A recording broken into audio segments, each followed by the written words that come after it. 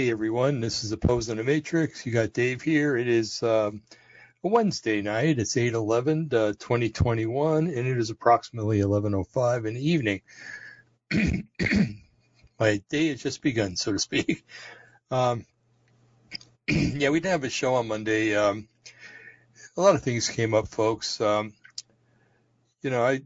still getting over what I went through a few weeks ago. And every once in a while, I just feel really, really, I don't know. It's, it's not life-threatening or anything. I just feel not right. And I figure when I'm like that, I don't need to be getting on the air. Okay. Last thing I need to do is be getting on the air because I might say something that I don't mean. I might, my mind might go in different directions that I don't want it to go in. And, although, it seems to do that all the time anyway. So anyway, I've been reading a lot of stuff that's been alarming. Well, first off, one of the things that, I better go into the other two things before I forget them. There's been more talk about there being camps set up for people who will not be vaccinated. They will be doing it for our own good, supposedly, to protect us. No, thank you. Sorry. Don't wear a prophylactic when you're not going to be having a need for one. That's silly, right? Yeah, but that's what they're doing. They want to cause you and I, who will not get this stupid death jab, they want to cause us to take it or be put away. Oh well, what's new? With that, I'm sure I had relatives in Europe that went through the same thing in the 1930s and 1940s in Germany and around the surrounding area,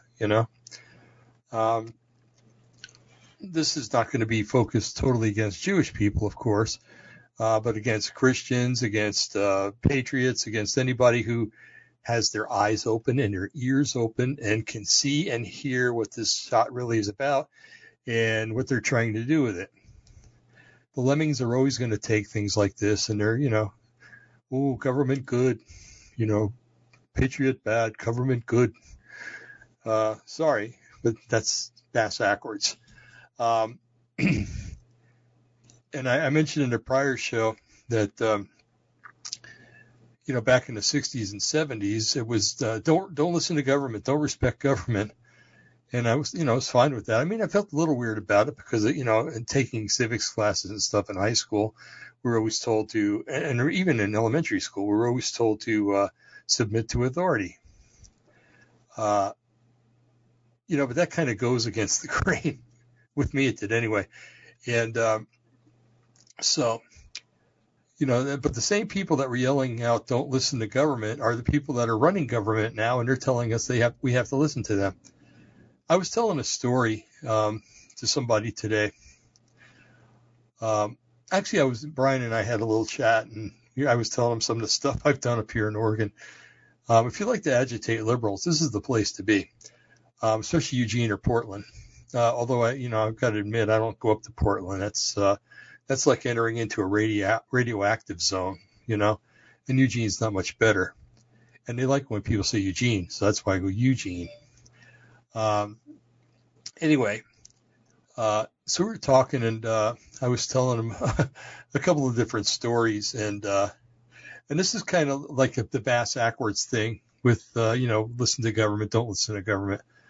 But when I was younger, and I can't remember exactly when it happened. When I was really young, all we had was paper bags.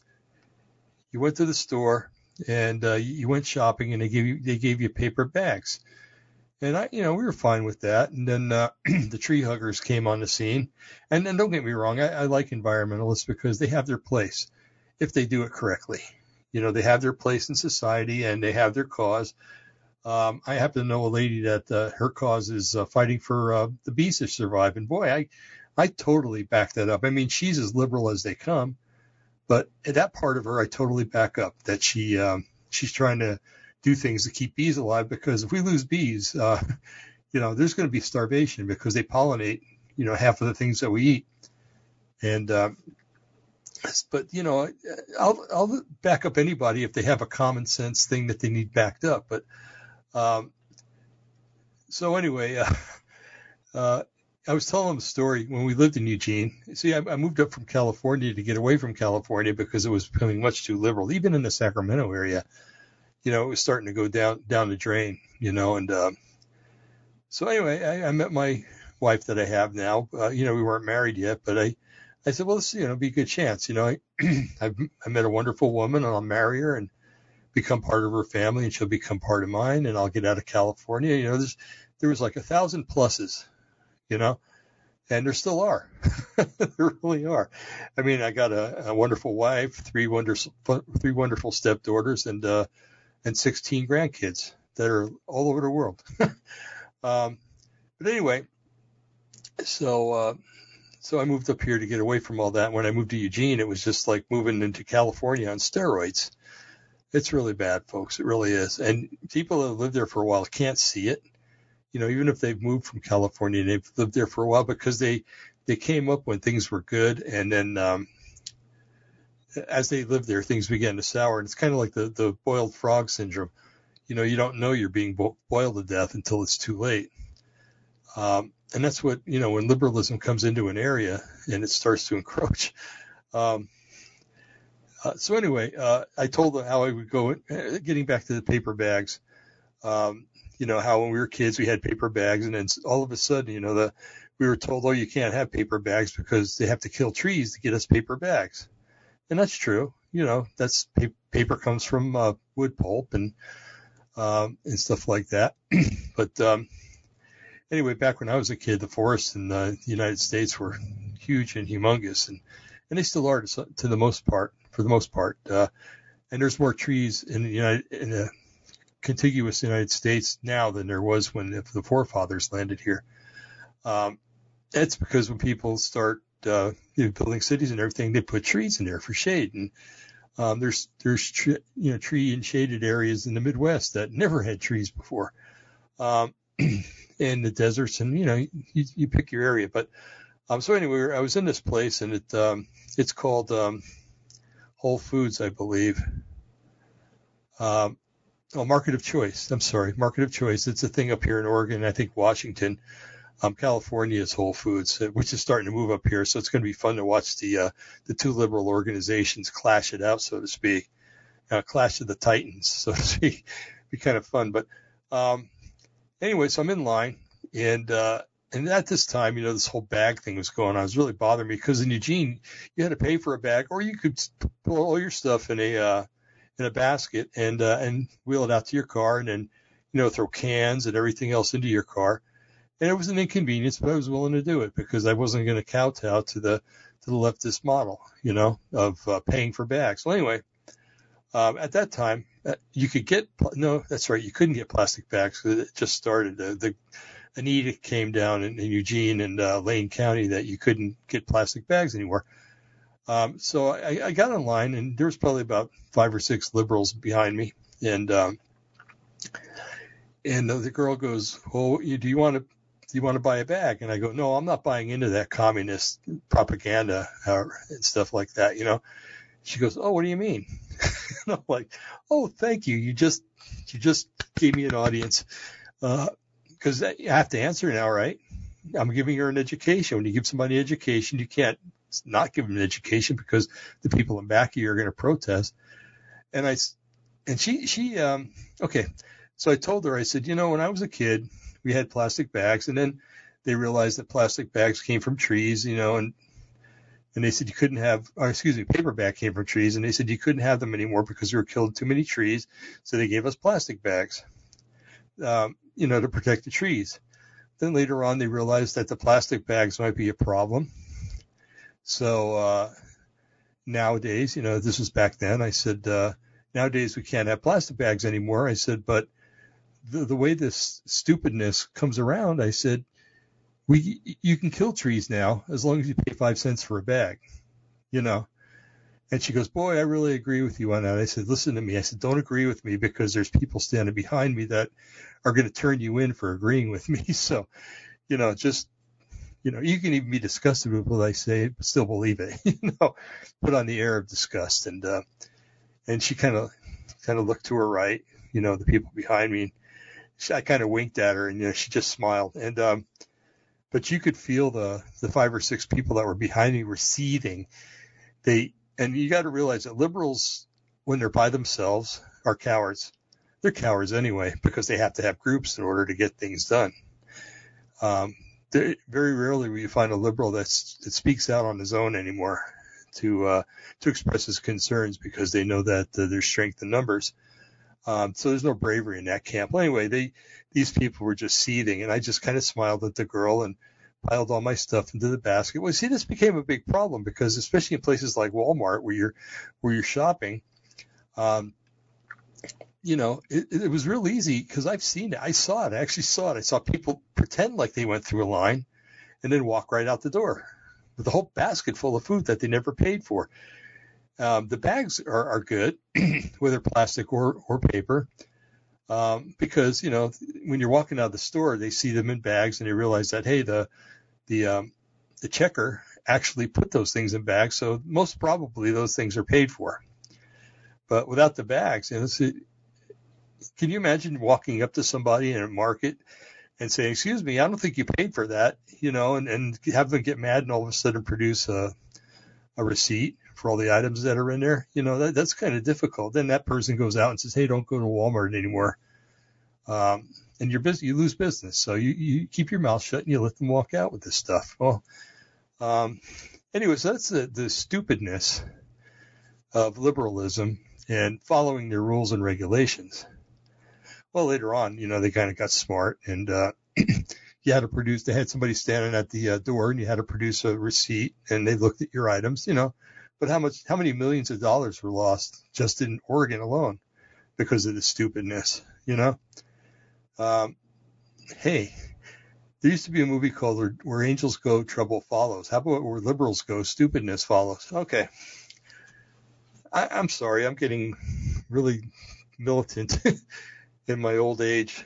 It's because I've lived a long time and I've seen a lot of things, Anyway, with all this stuff we've been through 2020 and we're halfway through 2020, more than halfway through 2021. And the summer's almost over. It will be over on the 20th of September. And that's, a month and 10 days away, right out there. And, when the fall comes, we're going to start hearing all this stuff now. Already in Oregon, they're like, "Oh, we got to start wearing masks in public places again." And everybody's kind of going to doing that. It's like, we're not going to do that anymore, especially in my county. My county is very agrarian in nature, farmers and stuff like that. And, people that get fresh air all the time and they're outside. And so they have brain cells and stuff. And they think and they see what's going on, So anyway, so this new edict has come down now that the governor is, I should say, the Oberfuhrer Brown is considering quite seriously placing a mask edict again on us soon. Always look to the fall when it comes to stuff like sickness, because the flu always comes around in the fall and goes through the winter, and they're using that same model for COVID-19. So that being the case, as it has for many, many years with the flu shots and stuff, COVID-19 is no different. As a matter of fact, if you notice, there was no flu last year. I didn't hear about, hey, you need to get your flu shot. I was still working at that time. You need to get your flu shot, and I always turned it down anyway. And I'd have to wear a mask if anybody, came in or manifested the flu. So, or if it became not a pandemic. See, they got that word in your psyche so much now that you start using it all the time. If you had an epidemic in the hospital or something. So anyway, so we're talking about this stuff and this pandemic and stuff, and so they're planning on clamping down again, so to speak. And now, of course, they've got this new variant, the Delta variant, which is not so new anymore. And then they got another one out now that's supposed to be even worse than the Delta. And I don't know. I don't know. It's like watching a bad program on TV. You ever watch a program on TV and they have bad acting in it? I mean, it's just stupid acting, and you swear I'll never watch that again. Well, yeah, it's nice on TV. You can do that. You can't do it in real life. So there's a lot of people that are calling for people to resist this madness, to resist this garbage, and it's high time that happened. It really is. Now there are two modes that I can think of here. There's civil disobedience, okay, which is basically not following the rules. It's not going out and burning cars and burning up businesses. That's dislawful. Civil disobedience is not dislawful. It's just not agreeing with what they want you to do and not adhering to it. Okay. That means, in this case, it means going to the store without a mask. It means, in the store, when you walk in there, if they ask you to put a mask on, you say, no, I'm sorry, I'll go to another store. You treat people with respect with civil disobedience, because you're not really rebelling against people. You're rebelling against stupid laws and tyranny. Anyway, so I see it coming down the road, and it's starting to manifest even more. I mean, over in Europe, my goodness, it's manifesting like crazy. There's people taking out to the streets, and they're rebelling, and they're being arrested and thrown in jail and everything else. Now, that's civil disobedience. And they're not breaking windows or burning anything. They're just walking down the streets with signs and saying, hey, I'm not going to do this, or this is stupid, I'm not going to do it, or, don't violate my rights. And one of the things that happened, and maybe it was planned, but I think this kind of backfired on the New World Order when this country was established back in the late 1700s. There was the call for liberty and freedom and justice and things like that, things that had really never been around together in a society. You might have had one or at a time or something like that, and that's even calling it. In other words, it didn't happen very often. So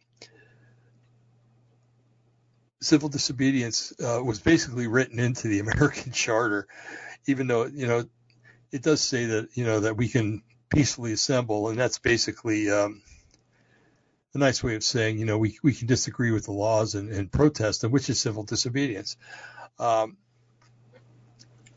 Anyway, I'm sorry, it's kind of late, and I'm losing my thought of that the neurons need coffee, and I haven't had coffee in several weeks. Trying to get off of that stuff. So anyway, so we have people in Europe that are really starting to get into civil disobedience, and the United States. See, I don't understand this, and I think it's because we've become lazy and complacent. We tend to think that since government has protected our rights to a certain degree, at least through about the 1960s, and I say to some degree, I'm not saying totally. I think that with that foundation, that people have grown lax and trusting of the government, and we can trust the government in some aspects, but not in all of them, because power corrupts, and absolute power corrupts absolutely, which has been drummed into our head, or at least my generation for many years. We first heard that in high school, or maybe even grade school. If you went to where I went, I went to school in New Jersey, probably, right until my freshman year. And then when I came out here for my last 3 years of high school, and New California, not here. But it was drummed into us, back there. Back then New Jersey was a much more conservative state, and, we were taught the basics of American government, American history, and things like that. As a matter of fact, when I moved to California, I realized that the curriculum they were teaching was taught to me about 2 to 3 years before, and that kind of led to my demise, because I got lax and careless and started slipping in my grades. That was one of the reasons. Anyway, So I think this country, we've become complacent because, first of all, we learned wrongfully to trust government. Well, back when we were always taught to trust them as long as they were lawful. Okay. But then it turned a little by little, it turned, and it was, okay, you can trust them in this and this and this and this and this, not learning the lessons from Vietnam and other things, about trusting government. People just it's like they didn't want to think anymore, we lived through if you're older than me, you lived through World War II, then you lived through Korea, then you were living through the Cold War, the threat of nuclear bombs maybe coming over your head and falling on your city anytime. And after a while, you come to a point where you're tired of worrying and you just want to relax. And I think that's probably the situation, or it was in the United States, and that's kind of evolved into a national laziness when it comes to doing things. So when I see people in Europe who have lived under less freedom than we have and under a lot of tyranny, over the last 200 years, when I see them out on the streets protesting, I'm like, okay, that's what we're supposed to be doing. How come they're doing it and we're not? And again, the answer is, hey, this government is very smart in the United States, because they let you remain just free enough to where you feel the freedom, but they also give you stuff to make you feel free. For instance, we're going to have tax cuts. Oh, that's great. That makes me feel more free. Well, in the first place, we shouldn't have taxes to begin with. So what they do is it's kind of like, rat poison. And I know that to be warfarin, because that's where warfarin comes from. It was originally a rat poison, and they realized that it coagulated the blood. So they learned how to use it to give it to humans in small doses to thin the blood, so that people wouldn't get heart attacks and strokes and stuff like that. So, but rat poison is like 99.5% good food with 5.5% of poison in it. And what the rat does, it eats the food thinking it's getting good food because it's tasty and everything. But what's happening is it's loading up with warfarin, and it ends up bleeding out from inside. And if you've ever seen a rat after it's eaten rat poison and it's almost all the way gone, it's pretty nasty. And putting them out of their misery is a humane thing to do, even though they're gross and filthy creatures. But anyway, so so the government gives us just enough for the food to taste good without us realizing that we're cutting our own throats by eating it, so to speak. And that's dangerous. My dad always used to say, when the government, and this is a Barry Goldwater quote, and I don't know where he got it from, but when the government is powerful enough to give you everything you want, is strong enough to take away everything that you have. Now that might be a little bit of a bastardization of the phrase, but that kind of gives the idea of what Goldwater was saying and what my dad used to reiterate all the time. I had the blessing of growing up with a dad who was very rough. He was a very rough man. He stood only about 5'6", but he was Italian, and he wasn't going to let anybody push him around. And I've seen people that were 6'2" cower to him. And I understand that because I cowered to him too. But anyway, but on another hand, what he did is he was very good when it came to justice and the call for justice and civil disobedience and what the government could get away with and what they're getting away with and they shouldn't be getting away with. And man, I got such an education from him. I'm so thankful that I was his son and that he was my father. Of course, like every parent, they have their problems, and I like to say that my dad did the best he did with what he had. He had PTSD from being in Korea, and it affected him the rest of his life. Unfortunately for him and for us and my mother, it made it rough. Yeah, until my mom said, I've had enough of this, and got out of the marriage. But anyway, I speak too much. um, so yeah, so he was, very, very instrumental.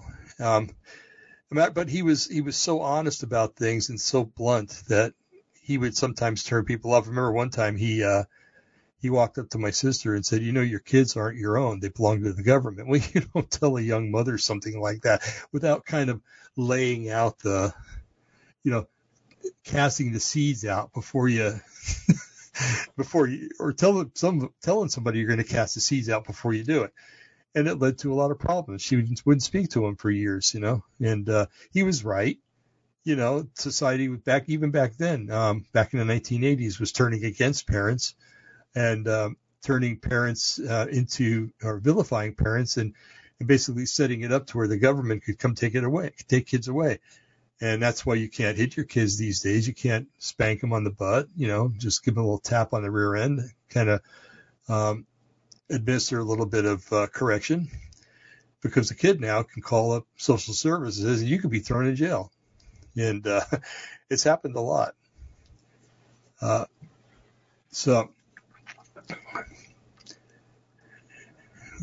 Civil disobedience. In the churches, I've been a believer in Jesus, a messianic believer in Jesus since 1979, July 21st, 1979. So I'm, 42 years a believer in Yeshua. And I've seen a lot of things. I really have. I've seen a lot of things go down. And one of the problems that I have with the organized church, and I'm talking about not just any one church, but a lot of churches, I should say, they teach that, and we're going to go into this in a few minutes, but they teach that because of one scripture that says we're supposed to be subservient, you'll see when we study it, to the government, that we can't question what the government does. And that doing so, you're basically not a good believer in Yeshua. So, there's a catch-22 there. Excuse me. I have a little itch there. There's a catch-22 there where you know that you have to stick up for your family and your rights, but you're not, according to them, you're not supposed to question what government does. And, I go back to a lot of Christians write off the Old Testament, but what Chuck Missler say, the Old Testament is the New Testament concealed, and the New Testament is the Old Testament revealed. You can't have one without the other. One is a foreshadowing, and that's still valid today, and one is a revealing. Okay? So you look back in the Old Testament, or what we call the Tanakh in Jewish, is that, matter of fact, one of the reasons Israel went into exile, one of the big ones was that they didn't observe the Sabbath for 400 years. But another reason is that they didn't take up the cause of the widow and the orphan and the foreigner that was with them. Yahweh was very adamant in the law that, hey, you take care of the widows and the orphans and the Aaronites, the priests, and the Levites, because the Levites didn't have any inheritance in the land. All the other tribes got land; they could plant gardens or farm the land. They could really produce off the land, not just farming, but other things. But the Levites didn't get that, the priests and the Levites. So their inheritance was the priesthood, and they were supposed to be taken care of, and that was the tithe. And the tithe is not applicable in the New Testament period, okay, up until today, although churches would love to have you believe it is. The thing is that it was for the priests and the Levites, and, a lot of churches, well, you got to take care of the priests. But Paul was very clear in one of his writings that you and me, every one of you out there, me, that we're all priests and kings, okay? So it's kind of redundant to tithes. You could take care of yourself. Okay. Now, I'm not saying that we shouldn't take care of pastors and stuff like that, because there are men that get out there and they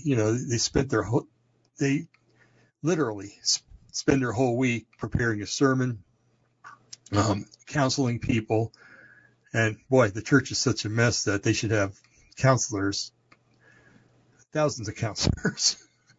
And they should address issues when they see them too, not just wait for the people to come in. But so there's a lot of problems in the church that need to be addressed. So, the pastors do that. They're administrators many times.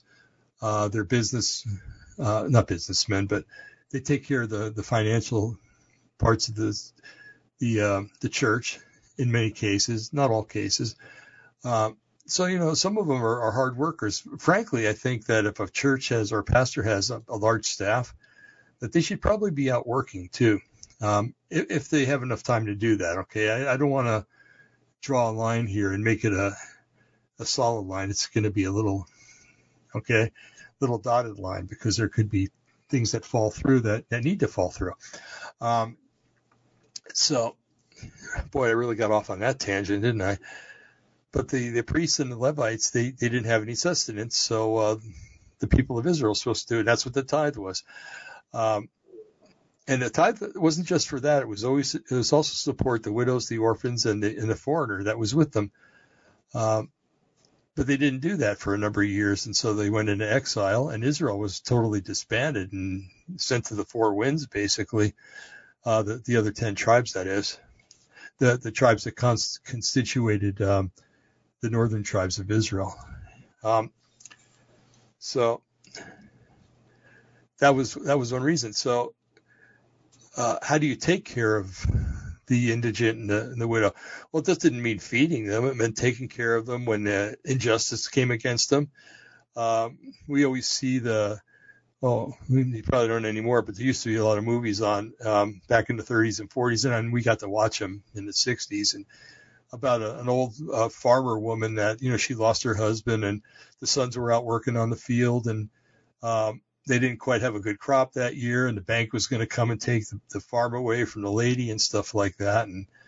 But somebody would champion her, somehow get the money to pay off the mortgage in these stories, and a lot of them were fiction, but they were there to provide a moral and value for people to follow. That's what's wrong with today's society. Nobody's given any of those. And the church is blamed for a lot of that too. But anyway,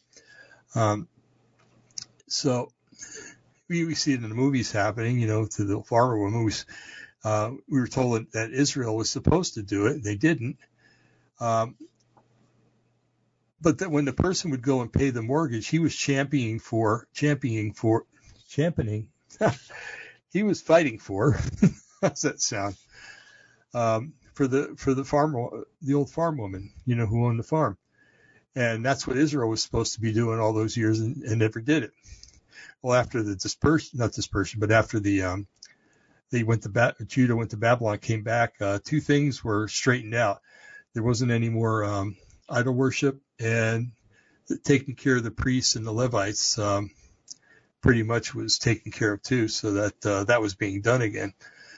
But when you fight for somebody, especially the widows and the orphans, back then you were fighting basically the priesthood and the rich people that weren't giving, because a lot of times the priests were corrupt, and they were they were paid off by rich people in the cities and stuff like that to look the other way and everything's like that. But anyway, that having been said, doesn't that happen nowadays? Doesn't it happen nowadays? To where people, even with farmers, a lot of farmers lose their land every year because of stupid taxes and banking rules, banks being too lenient, not showing grace towards the farmers.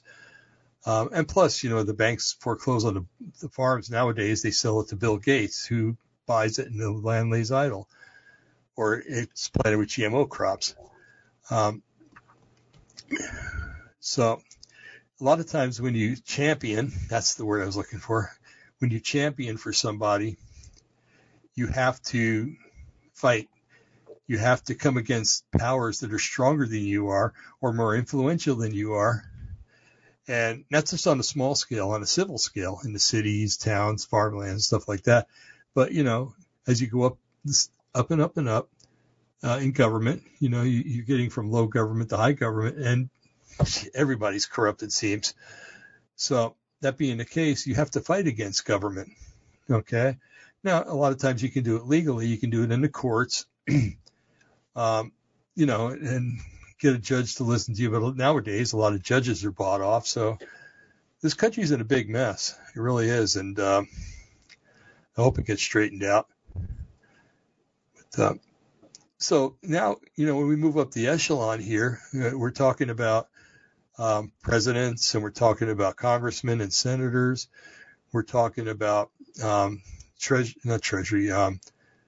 They have a lot of secretarial offices, like the Secretary of Secretary of Defense, Secretary of the Treasury. You have that level. Then you have the law enforcement. You got the FBI. I wouldn't call the CIA law enforcement, since they break the law most of the time. You got the NSA, and good job, NSA. You guys do a good job. I liked how you backed up Trump. And I know you're in the background working on a lot of stuff that you would rather not be working on, but you know that you want the best for America. At least that's what I've been told. So anyway, so when you have a president, or you have congressmen or senators, and they're oppressing the people, now put the people in the same category as you put the old widow who owned a farm, who was being foreclosed on, but somebody championed her, paid it off, and everything else. But when you don't have somebody to champion and pay it off for you, you got to kind of do it yourself, okay? And that might mean going down and protesting in front of a government office that they've been unfair, protesting against this whole COVID thing, because that's out to kill people. That's a government attempt at genocide, basically. It's nothing different than what Pol Pot did, what Stalin did, and all the Hitlers and everybody else that were out there. Just different tactics, but the main objective is the same. So when you have people that are out to kill you, you can't sit around. And it's not just you, but I'm talking to the guys here, and maybe the mothers, the single mothers too, because you have to take care of your brood, right? But if your wife or your kids are in danger, guys, any decent guy, and I know a lot of you are, we don't just sit around. We do something about it to the best of our ability. I mean, sometimes things come to a head and you just can't do anything, but that's, if you're praying, man, a lot of times the Lord intervenes. But here, I'll give you an example. We were attending a singles or men's ministry. Man, it was a long time ago. Probably the early 90s. Yeah, probably, well, right around there. And somehow we got on the guns. Guys get together. They talk about cars and guns and a lot of other things. And Christian guys get together. We throw in the Bible and stuff like that. We talk.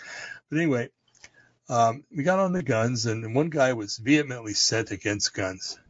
Didn't believe in them. Didn't want people to have them. So a friend of mine, Eddie Roper, lives down in California. Eddie, if you ever watch this, I miss you and I love you, man. He brought up a scenario to this guy. He says, okay, let's say that you come home one day and there's a home invasion and these guys break in and your wife, they want to rape your wife. What do you do? He said, well, he says, if they broke in to do that, it was probably God's will for them to do that. And if I were to intervene, I would, I couldn't believe what I was hearing. And Eddie became incensed, but, and then, it was brought up, what if it was your daughter?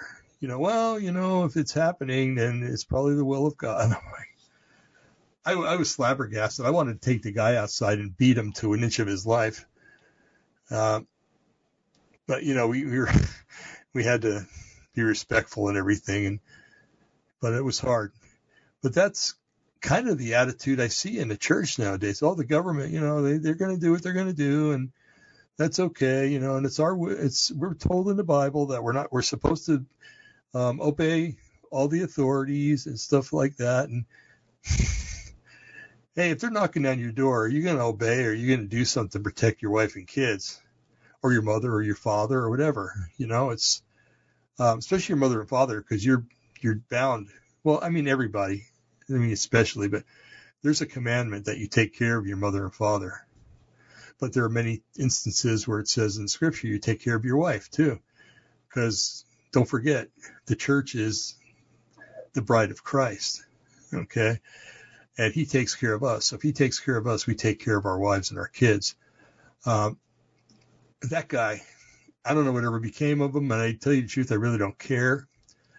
Hopefully the Lord Yahweh sat him down and had a good talk with him and got him straightened out. Otherwise, man, if I was the woman that was going to marry that guy, I would, I pity the woman that would meet that guy and get married, because she had no assurances that he would ever take care of her. Anyway, so you see what I'm talking about. We're duty bound to take care of those we love and our neighbors. Love the Lord your God with all your heart, soul, and mind, and love your neighbor as you love yourself. Okay. Actually, you're supposed to love your neighbor. In my heart, you're supposed to love your neighbor more than you love yourself, because that proves true love. Everybody can love themselves, but when you love somebody that lives next door to you, or in your town, your little village, or whatever, they come in and they get harassed by some gang or something, you're going to go protect them, and that's the way it should be. And hopefully someday, if you're ever harassed, they'll come and protect you. You build a camaraderie. And if they're not believers, soon they'll become believers, because they'll see that, hey, that Christian didn't just sit on his hands while I was being attacked. He got up and helped. What about the story about the Good Samaritan? The guy's traveling on the road. He gets beat to an inch of his life and thrown on the side of the road. A priest walks by him and walks around him because he's a Samaritan. Oh, no, he's a Jew. I'm sorry. But he's bloody and stuff. So, I'm not going to touch him because I'll be unclean. And then another righteous man walks by him and doesn't touch him. Well, the Samaritan comes along, a race of people that the Jews really hated. And they weren't very fond of Jews either. But he picks up the guy who's a Jew and puts him on his horse and takes him into a place where he's, he says, here, I'm going to give you this money, take care of this guy until he's well. And man, what a story that is. So now I wonder if the Samaritan would have come upon the scene when he was being beat up and what he would have done. I think he probably would have defended the guy. I really do. Because he had the love to take care of him when he saw he was beat up. So anyway, we got in the way of time here. Wow, I've been babbling for almost 45 minutes. Okay, good. I'm trying to kind of make up for not being here on Monday. Plus, this is really big on my heart, because I've seen it a lot in churches, and I've seen it a lot outside the church too, in areas where, neighborhoods where people, it's like us four and no more. Or, I love you. Just stay over in your house and don't come over to my house. And, oh man, I'll tell you. So anyway, what I'd like to do now is play a couple of videos for you to show you that, first of all, the first video is going to be Rand Paul. Hey, the brain's still working. It's working at 10 to 12 10 to 12 at night. And so it's going to be Rand Paul talking about, hey, it's time to start civil disobedience. It's time to start resisting. It's time to start saying, I've had enough of this, no more. And the second video is just a short one from Europe, showing how the Europeans are really resisting against all this COVID-19 stuff. You don't hear about it in the American press. Of course you don't, because they're part of the problem, not the solution.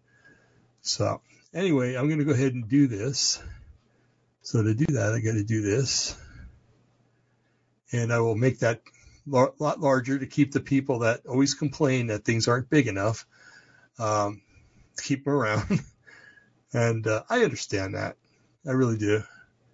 A lot of times it can be put in a lot nicer terms, but some people, even when they try to put things in nice terms, cannot put them in nice terms. You can see the sarcasm and the armchair quarterbacking sort of on their side. So, okay, so let's go ahead and do this. Oops, wrong one. I'm going to do this, start it off, and then make it bigger. It's time for us to resist. They can't arrest all of us. They can't keep all of your kids home from school.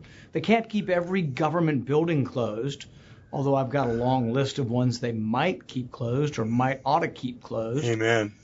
We don't have to accept the mandates, lockdowns, and harmful policies of the petty tyrants and bureaucrats. We can simply say no, not again. Nancy Pelosi, you will not arrest or stop me or anyone on my staff from doing our jobs. We have either had COVID, had the vaccine, or been offered the vaccine. We will make our own health choices. We will not show you a passport. We will not wear a mask. We will not be forced into random screenings and testings so you can continue your drunk with power reign over the Capitol. President Biden, we will not accept your agency's mandates or your reported moves towards a lockdown. No one should follow the CDC's anti-science mask mandates. And if you want to shut down federal agencies again, some of which aren't even back to work yet, I will stop every bill coming through the Senate with an amendment to cut their funding if they don't come back to work in person. Local bureaucrats and union bosses, we will not allow you to do more harm to our children again this year. Children are not at any more risk from COVID than they are from the seasonal flu. Every adult who works in schools has either had the vaccine or had their chance to get vaccinated. There is no reason for mask mandates, part-time schools, or any lockdown measures. Children are falling behind in school and are being harmed physically and psychologically by the tactics that you have used to keep them from the classroom during the last year. We won't allow it again. If a school system attempts to keep children from full-time in-person school, I will hold up every bill with two amendments, one to defund them and another to allow parents the choice of where the money goes for their child's education. Do I sound fed up to you? That's because I am. I'm not a career politician. I practiced medicine for 33 years. I graduated from Duke Medical School. I've worked in emergency rooms. I've studied immunology and virology. And I ultimately chose to become an eye surgeon. I've been telling everyone for a year now that Dr. Fauci and other public health bureaucrats were not following the science, and I've been proven right time and time again. But I'm not the only one who's fed up. I can't go anywhere these days without people coming up and thanking me for standing up for them, whether I'm at work or at events in Kentucky, at airports, in restaurants, or in stores. People thank me for taking a stand. They thank me for standing up for actual science, for standing up for freedom, for standing against mandates, lockdowns, and bureaucratic power grabs. I think the tide is turning as more and more people are willing to stand up. I see stories from across the country of parents standing up to the unions and school boards. I see brave moms standing up and saying, my kids need to go back to school in person. I see members of Congress refusing to comply with petty tyrant Pelosi. We are at a moment of truth and a crossroads. Will we allow these people to use fear and propaganda to do further harm to our society, economy, and children? Or will we stand together and say, absolutely not. Not this time. I choose freedom. Whoa. Okay, that was pretty good. We'll talk about it more after we... Okay, this is the lockdown in... lockdown protests across Europe. So hopefully there's no ads. The COVID-19 pandemic and tempers across Europe seem to be fraying. Anger at lockdown measures and other restrictions has spilled out onto the streets. On Saturday alone, there were protests in Croatia, Sweden, Finland, Belgium, Poland, Austria and more. In the small Swiss town of Liestal, almost half of the population turned out to denounce the partial lockdown that has been in place since mid-January. Das Volk will diesen Bundesrat nicht mehr. The people do not want the government anymore. We want to go. They are violating human rights, the rights of our people. We want to live in a democratic land. We want our children be free and safe, not with the vaccine. Definitely not with the vaccine. And we are not here for experimental issues. Faced with rising infection rates, Germany has hinted it may reverse recent relaxations in restrictions. That didn't go over well with the over 20,000 protesters marching through the streets of the town of Kassel, where clashes broke out with police and multiple arrests were made. But the largest protests were seen in London. Despite the UK having the best vaccination rate in Europe and a roadmap out of the pandemic, thousands vented their anger at Boris Johnson's lockdown, which has been in place since just after Christmas, resulting in clashes with police. Under current lockdown regulations, mass gatherings across Britain are not allowed. That includes protests, which are not listed as justifiable reasons for leaving home. But rights activists have demanded the government make an exception to the rule and allow what they call the human right to protest peacefully. Smile Direct. Wow, that's powerful. That is so powerful. They didn't want them to come out and protest, so they made laws so they couldn't come out and protest because it was dangerous. You know, it's ludicrous. You know, it really is. It's no different than somebody, making a law that, you have to have all your money out of your pockets and in your hands at 4:00 in the afternoon outside your house. And then when they get robbed of their money, you shouldn't have had your money out, Well, civil disobedience would say, government, I'm not going to listen to that law. I'm going to go outside with my money. I'm not going outside at all. Anyway, it's crazy. It really is. It's a total clampdown. It's a total violation of our rights as well here in the States, as rights as Americans. But like I said, this country was founded in such a way that other countries wanted to mimic it, or in some way want to mimic it, and part of that's with human rights. A big part of it's with human rights. They've been to America, or they've seen America, and they see what freedom really is. And believe me, if you go to, I've got a friend in Denmark, not a family member, but a friend, and she says, we don't like it.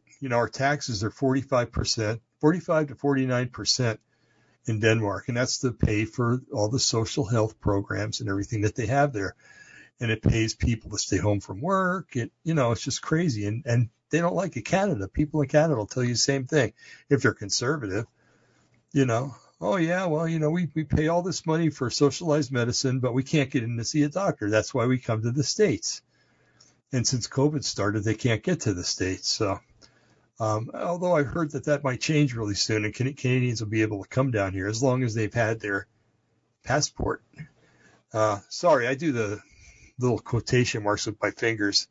And you notice that, and when I first started that, I was going like this, a few weeks ago. Now I'm like this. The fingers just going violently. Now, so the question comes up, and I don't want to throw a lot of Christianity into this tonight, although I know that a lot of our audience is, but I want to also, part of me has to talk about the church, like I was talking about earlier, and how the church says, oh, you have to follow the government, you have to support the government, you have to do what they say. My goodness, that led to things like the Holocaust. The good German would say, oh, well, if the government says it, I'm going to do it. Of course, we had a society built on the words of Martin Luther, who was, other than a reformist, he was a rabid anti-Semite. I mean, rabid. You should read some of what things. Maybe we ought to do a show on that. Yeah, I think I'll do a show on that. Martin Luther. Oof. I mean, I like some of the songs that he made up, stuff like that. But the 1905 Thesis, I really like.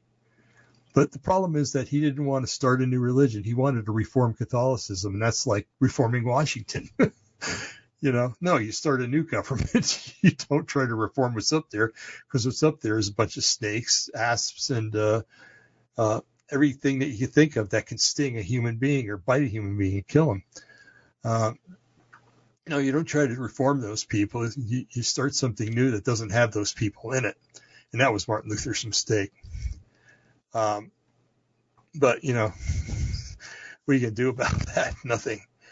Anyway, so I found this nice little thing, and I'm going to give credit where credit's due, of course. And you can't see this. I'm going to go ahead and read it, because I'm afraid if I put it up there, I'm going to get emails from people saying, oh, you didn't make it large enough. And my reply to that is, hey, if you can't read it, and I've made it as big as I can, go get a bigger computer screen. I got a 31-inch here. They're cheap now these days. I think I picked it up for $140. Actually, my wife bought it for me for, I think, my birthday this year. And, man, I could see everything. It's like, I can see the nose hairs in people when I look at pictures on them. It's amazing. I highly recommend that you get something like this. Anyway, this is from the Trenches World Report. And that's the name of the website, from the trenchesworldreport.com. It's okay. We gave them credit for the article. It's a very good article, by the way.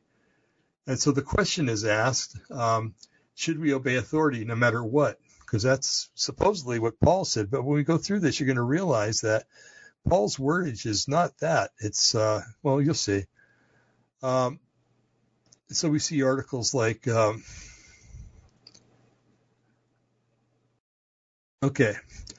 there's an article, and I'm not going to go to it. The U.S. Department of Homeland Security is coordinating with Christian ministers nationwide so that if the government imposes martial law, the ministers will urge their flocks to obey the government.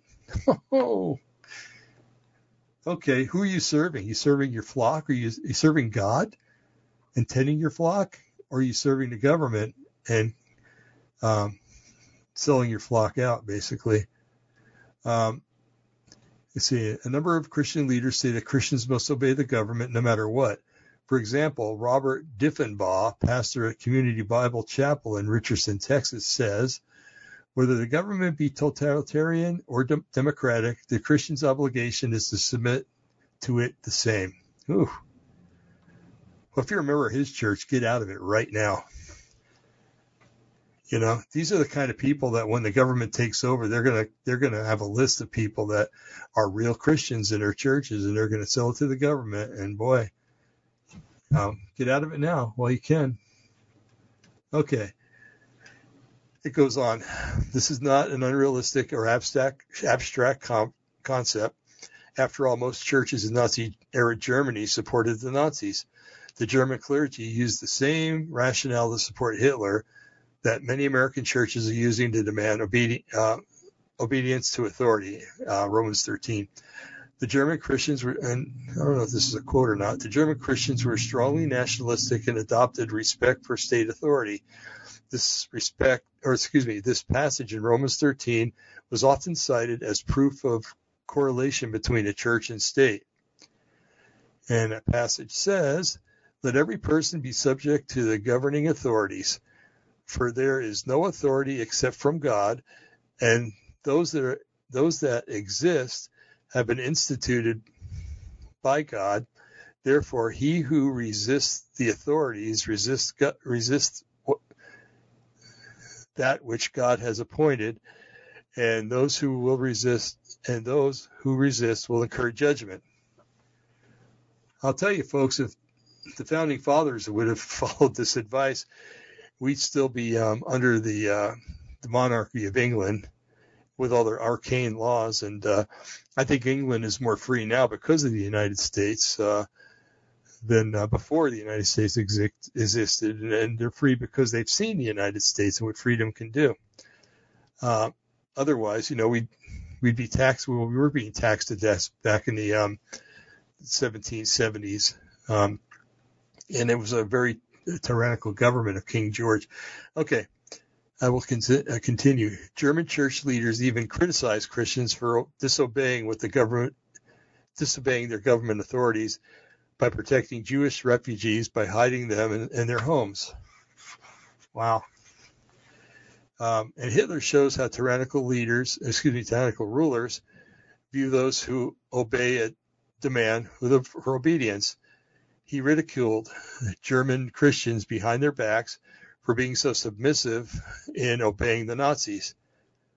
Okay. So everybody decides to send me email this hour, I guess. Okay, and here's a quote. The Protestants haven't the faintest conception of a church. You can do anything you like with them. They will submit. These pastors are used to cares and worries. They learned them from their squires. They are insignificant little people, submissive as dogs, and they sweat with embarrassment when you talk to them.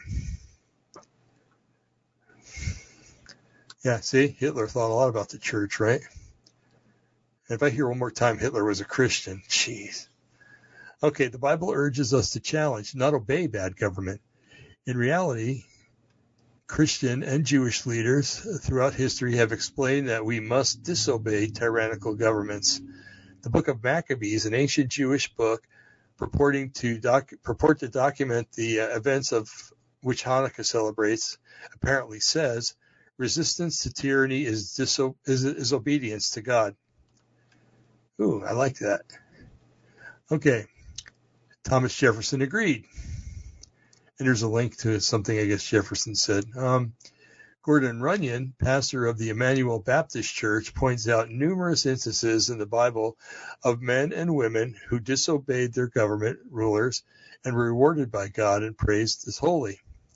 Indeed, the Bible mentions justice more than any other topic.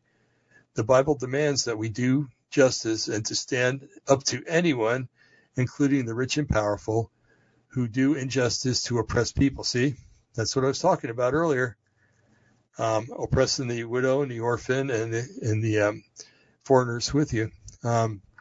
Indeed, the Bible mentions justice. Okay, I read that already. Baptist minister Chuck Baldwin writes, did John the Baptist violate God's principle of submission to authority when he publicly scolded King Herod for his infidelity? Did Simon Peter and the other apostles violate God's principle of submission to authority when they refused to stop preaching on the streets of Jerusalem? Did Paul violate God's principle of submission to authority when he refused to obey those authorities who demanded that he abandon his missionary work? In fact, Paul spent almost as much time in jail as he did out of jail. That's true. Remember that every apostle except John was killed by hostile civil authorities who opposed to their endeavors. Christians throughout church history were imprisoned, tortured, or killed by civil authorities of all stripes for refusing to submit to their various laws and prohibitions. Did all these Christian martyrs violate God's principle of submission to authority? So even the great prophets, apostles, and writers of the Bible, including the writer of Romans 13, understood that human authority, even civil authority, is limited. Plus, Paul makes it clear that our submission to civil authority must be predicated on more than the fear of government retaliation. Notice he said, wherefore ye must needs be subject, not only for wrath, but also for conscience sake, meaning our obedience to civil authority is more than just because they said so. It's a matter of conscience. This means we must think and reason for ourselves regarding the justness and righteousness of our government laws. Obedience is not automatic or robotic. It is a result of both rational deliberation and moral appropriation. Therefore, there are times when the civil authority may need to be resisted. Either government abuse or power violation of conscience, or both, could precipitate civil disobedience. There you go. You have to take this shot or else we're going to arrest you. Oh, well, I hope you have good meals in jail. Baldwin also notes that Romans 13 teaches that any government that is a terror to good works is acting beyond its authority and must be resisted. Therefore, Romans 13 compels us to resist and to remove from power all elements of government which are corrupt. Reverend Howard Bates writes, as modern New Testament scholars have reconstructed the context in which Jesus lived and taught, they have realized that Jesus was not simply a religious figure. He was a severe critic of those who controlled the temple, those who controlled the empire, and those who controlled the economic system that starved and robbed the poor and left the orphan and the widow to fend for themselves. See what I mean? To Jesus, these issues were all tied together. And another one is children. When they start saying that you have to do stuff to children, like give them a shot that might kill them. Okay, getting back to the article. He advanced overthrow of the corrupt system. He believed that the days of the oppressors were numbered, but he also believed the overthrow could be accomplished by love, mercy, and kindness.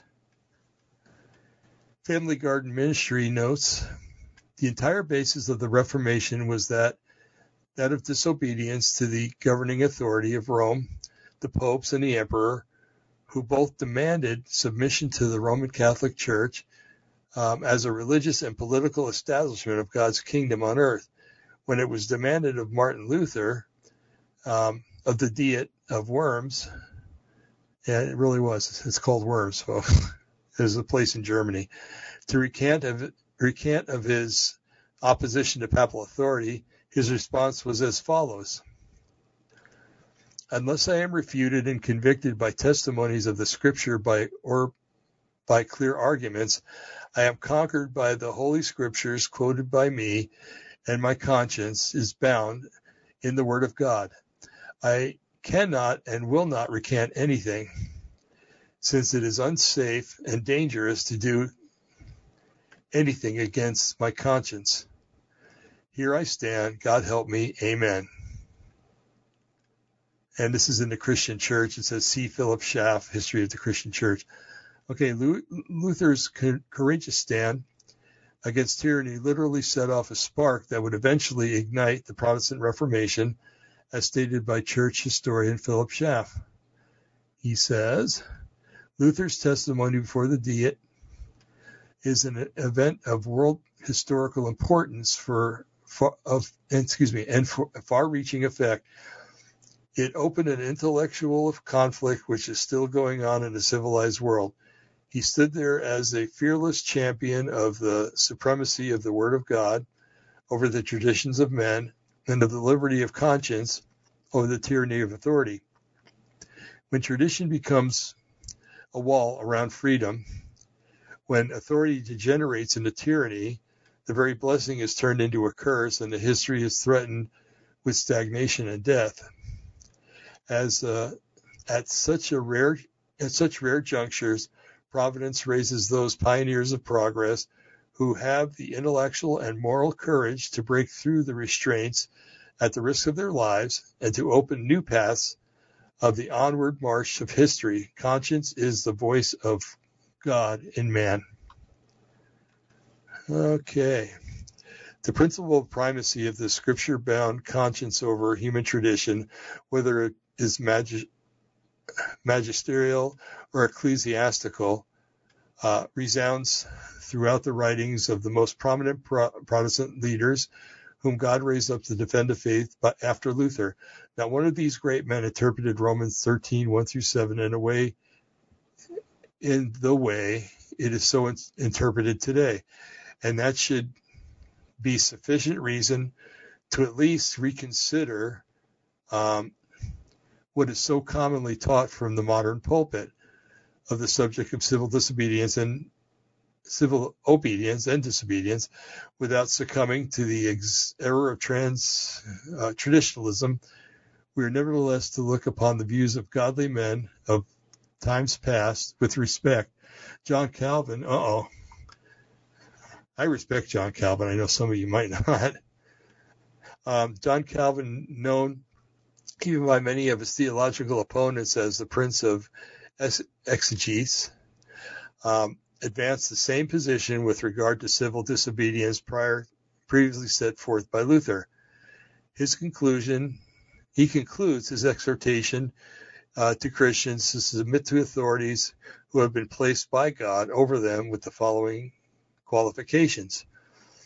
But in that obedience, he says, we hold to be due to command of rulers. We must always make the exception, nay, must be particularly careful that it is not incompatible with obedience to him, to whose will the wishes of all kings should be subject, to whose decrees their commands must yield, to whose majesty their scepters must bow. And indeed, how preposterous were it in pleasing men to incur the offense of him who whose sake you obey men. Okay. Anyway, you kind of get the idea of what they're saying here, but I want to go down, and because it goes into, has Romans been mistranslated? Okay, because I know that's what's going to come up. Oh, well, you're mistranslating Romans, that scripture in Romans. But there's an argument against that. I'm sorry I'm having a hard time reading this, folks, but the type that's being used is very small, and it's a type that's not easy to read. And because I'm usually a pretty good reader, but I don't know, for some reason tonight, the color of the page and I think it was a white page with black letters, but it's kind of like a tan page with brown letters. So anyway, has Romans been mistranslated? Runyon argues that Romans may have been mistranslated. Every person is to submit to government authorities. The word translated governing there in the ESV is the Greek word hupereko. It means to excel, to be superior, or better than, to surpass. The King James Version at this place has higher power, which makes room for the idea of being better than something else. You ever had it when you were a kid and you did something, you tried to use your friends as an example, your parents go, I raised you better than that. You know better than that. I taught you better than that. Okay, well, there you go. The reason this is of some interest is that hupereko appears 4 other times in the New Testament. Once it is in 1 Peter 2:13, in that letter's passage about civil government. The majority of uses occur, however, in Philippians, where Paul uses it 3 times, at 2:3, 3:8, and 4:7. Those are the verses in Philippians. These are quoted below. For ease of understanding, I put English words in all caps, which are to be renderings as hupakero. Philippians 2:3, do nothing from selfish ambitions or conceit, but in humility count others more significant than yourselves. Philippians 3:8, indeed I count everything as a loss because of surpassing worth, the word surpassing, of knowing Jesus Christ my Lord. For his sake I have suffered the loss of all things and count them as rubbish in order that I may gain Christ. Philippians 4:7, and the peace of God which surpasses all understanding will guard your hearts and minds in Christ Jesus. That's funny. I think in the King James says until the day of Christ Jesus. Anyway, as you can see, the Greek word means that which is morally better or excellent or weighty. In these places, modern English translations usually have some combination of important, significant, or surpassing to translate hupakero. The King James Version has better excellency and passeth as in going beyond or surpassing in the Philippian text. So again, hooray for the King James Version. All this is simply meant to show that Hupakero may legitimately refer to moral excellence and does in fact, in most of the New Testament appearances, the modern use of surpassing in the Philippians passage is a moral surpassing. It is being better, rising above, doing well. So that when Romans 13:1 enjoins subjection to the Hupakero powers, it's not out of the question that this could be referring to surpassing morality. On this idea, Wilson writes, hence some expositors have been disposed to lay no little stress upon the epithet as directly defining the character of the powers here intended, and as limiting to such a subjection here enjoined. The excelling powers, that is, powers possessing a due measure of the qualifications requisite to the rightful exercise of the power of civil rule. It says page 11, the establishment of limits of current government. Some have suggested that to put governing instead of higher or excelling is for Hupakero in this place is really more of an interpretation and a word for word translation. We're almost there, folks. Similarly, Family Guardian Ministry argues it should be noted that most translations, most modern translations, the New King James Version included, have erroneously rendered the Greek phrase exouias huperkosouias, literally authorities above, as governing authorities rather than higher power as it appears in the older King James Version. Wow. So basically that scripture is telling you that you're supposed to be better than them, that you're supposed to act better than them, and if they're tyrannical, in other words, you're supposed to act morally superior. It's not telling you you're supposed to subject yourselves to them. That would be counterproductive, and it would be becoming what they are. You know, again, my mother, hey, if everybody jumped off the Brooklyn Bridge, would you? You know, if all your friends jumped off the Brooklyn Bridge, would you? No, I wouldn't. You know, my mother was very wise when it came to things like that. And she also told me to be a leader and not a follower in that regard, you know. So, like I said, she has a lot of wisdom and has for many years. So it's telling us that if these guys are basically, to sum it up, if these guys are placed there and they're good people, then you're supposed to follow them. If they're not, you're supposed to be morally superior and better than they are. And that can go one of two ways. You know, you can either replace them in some way and be better than them, or I don't know, or fight them or something like that. You know, it's to instill a more just form of government, basically. And that's what the founding fathers did in 1776. You know, it just cracks me up a lot in churches, you know, well, you know, you got to submit to the authorities. Well, Yeshua didn't do it.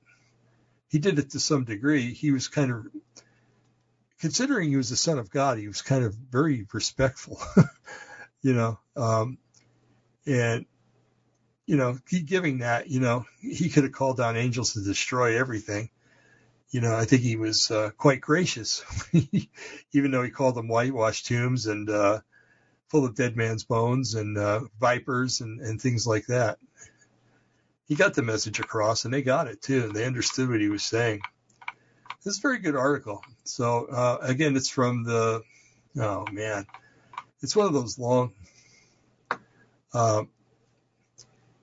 From the Trenches World Report. That's it. It's all one word. It's /resistance -2 -tyranny -is -obedience -2 -God /128202. That's the exact address to get to it. So to the guys from the website From the Trenches World Report, thank you very much. This article was very revealing, and it touched my heart, and I hope it touches the heart of the Delusion Resistance listeners and watchers. So, anyway, okay, folks. So, what do we do now? Okay.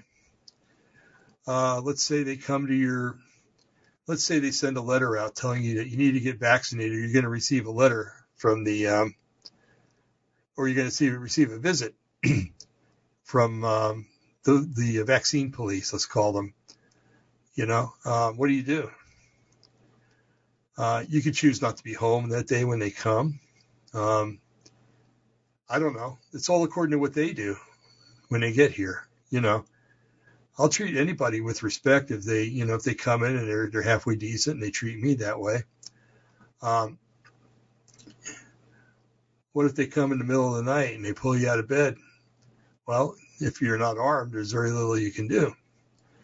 We had this talk a long time ago, me and Jim Wilhelmsen. We had a radio show about it too, years ago.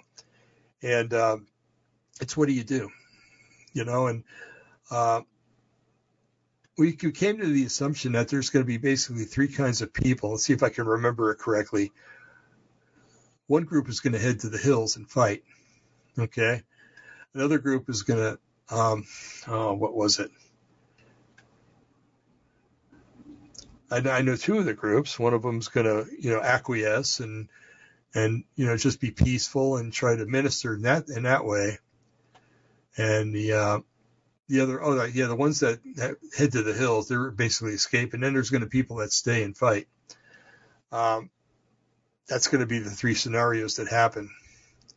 Actually, there's going to be four. There's going to be people that give in and basically turn traitors to the cause, to the faith, and basically turn in their friends, families, and everybody else. Scripture says that's going to happen anyway. So in the end days, and it's starting to happen now. You got people turning people in for not wearing masks at stores. You got people turning stores in for not making people wear masks. It's I don't know.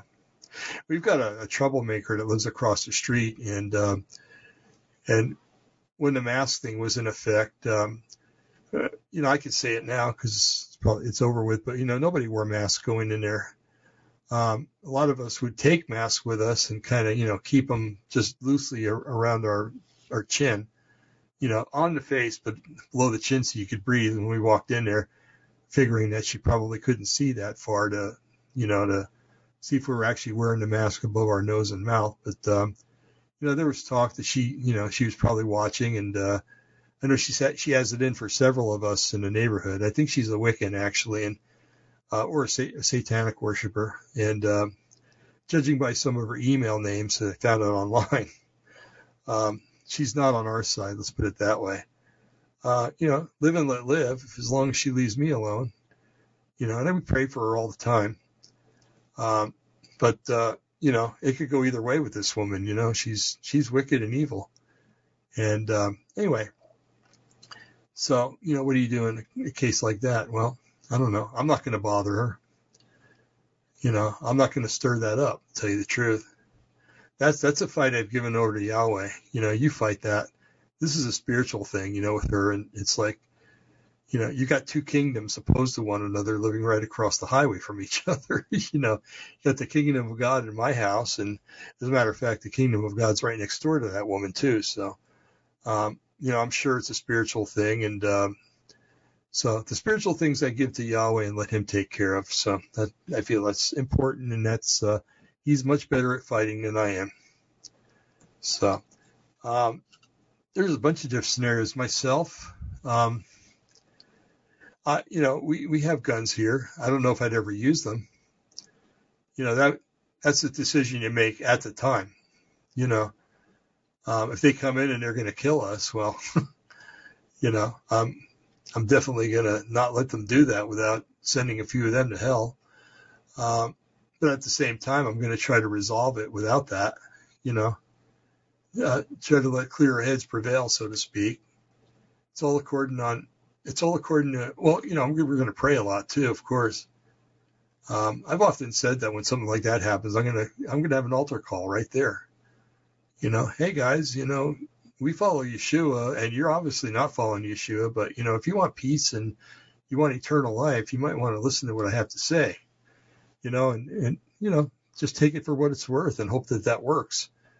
But, ultimately, what you say you're going to do and what you actually do are two different things. I know that I've said a lot of times I'm going to do this or I'm going to do that, but I end up doing something else because during that time,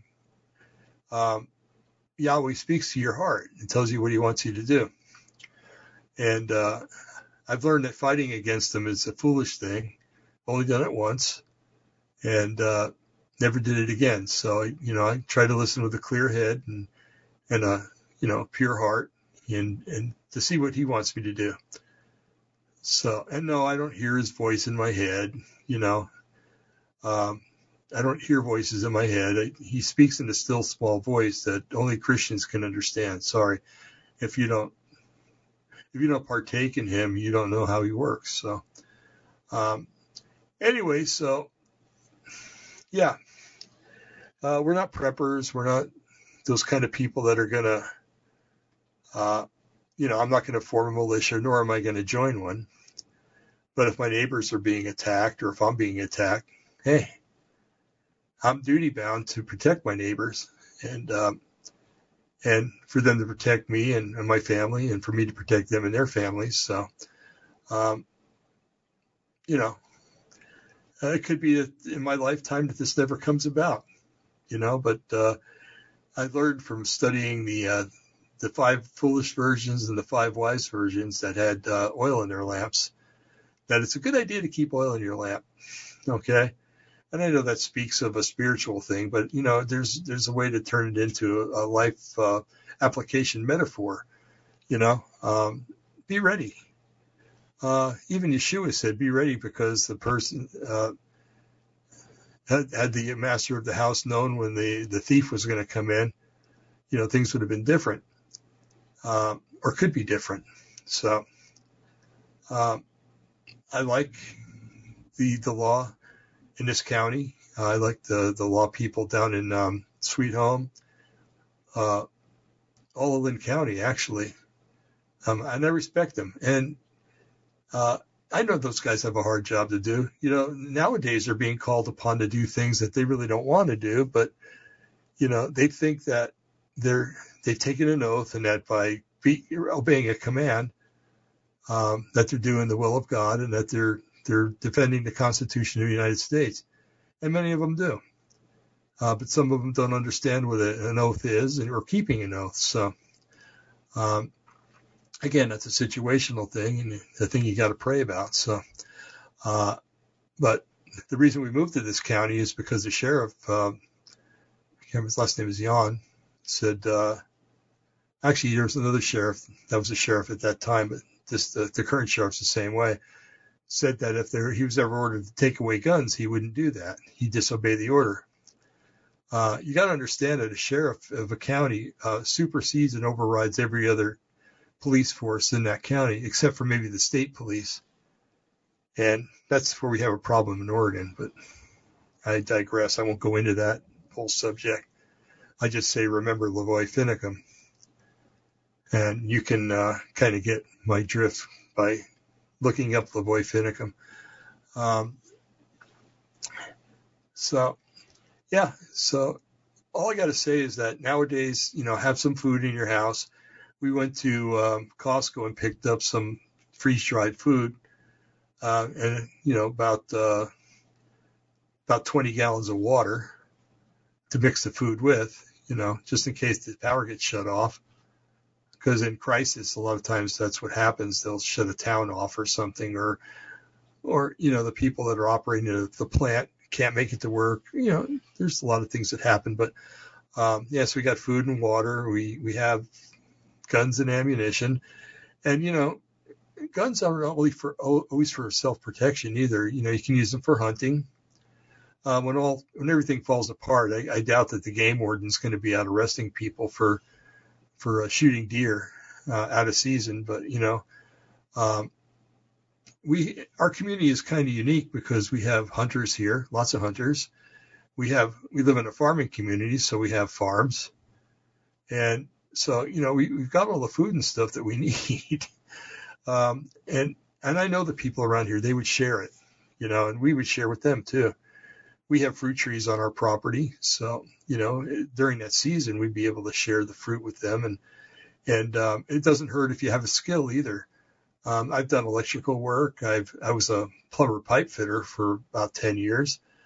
So I've got some skills I can draw back on, whatever you're good at. If you're a woman and you're good at canning, or, a lot of women are really good at mechanical stuff too when it comes to, I've known women that can fix cars. I know women that are great at shooting. I know women that, I've known women, I should say, that, are proficient when it comes to electrical and plumbing and carpentry. So, don't just count on the guys. The women are going to be of vital importance when this comes to. Some women are good at taking care of children. That's their love, their passion in life. They'd rather be taking care of children than doing anything else. And heck, when everybody's out, doing stuff, or hunting or farming and stuff like that, those women are, maybe even men too, will be drawn into that job. So everybody's got an importance, everybody's got a worth, and we got to remember that. So if you've got a skill, you better hone up on it a little bit, so that when things happen, you can be an advantage to your community. And so I think that's really important. But heck, I mean, even if you mow lawns, for goodness sakes, that would be a service to everybody at that time. I mean, it would probably be one of the thing on the back burner, but what the heck, it's going to need to be done. So anyway, so just kind of pray about things and find out what the Lord wants you to do. I just feel called to, store up some ammunition and some rifles, and if anything, just to be able to provide food for my neighbors and my family, so, well, I guess I've pretty well used up the time that I've gone way past what I wanted to do. So, I just want to thank you. Sorry again for Monday night, but sometimes you just don't feel well and you can't get in there to do the show. So, and Brian had to work late that night, so he wasn't going to be there. So, anyway, we're steadfast on doing shows on Monday night, but it just didn't work out last Monday, and I apologize for that. I know that a lot of people are expecting a show, especially the listeners, the audio people. I usually have a show posted by midnight on Spreaker and on Podbean. That's what it is.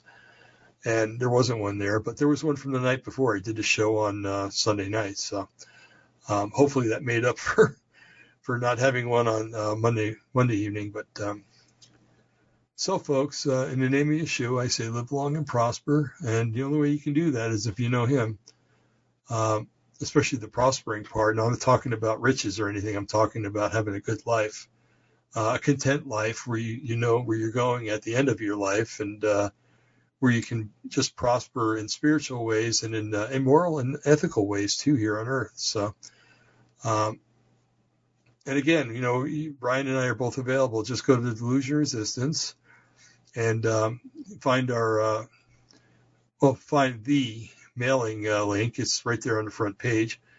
And, if you wanted to go to Brian, just write message for Brian, and I won't even read it. I'll just forward it right to Brian.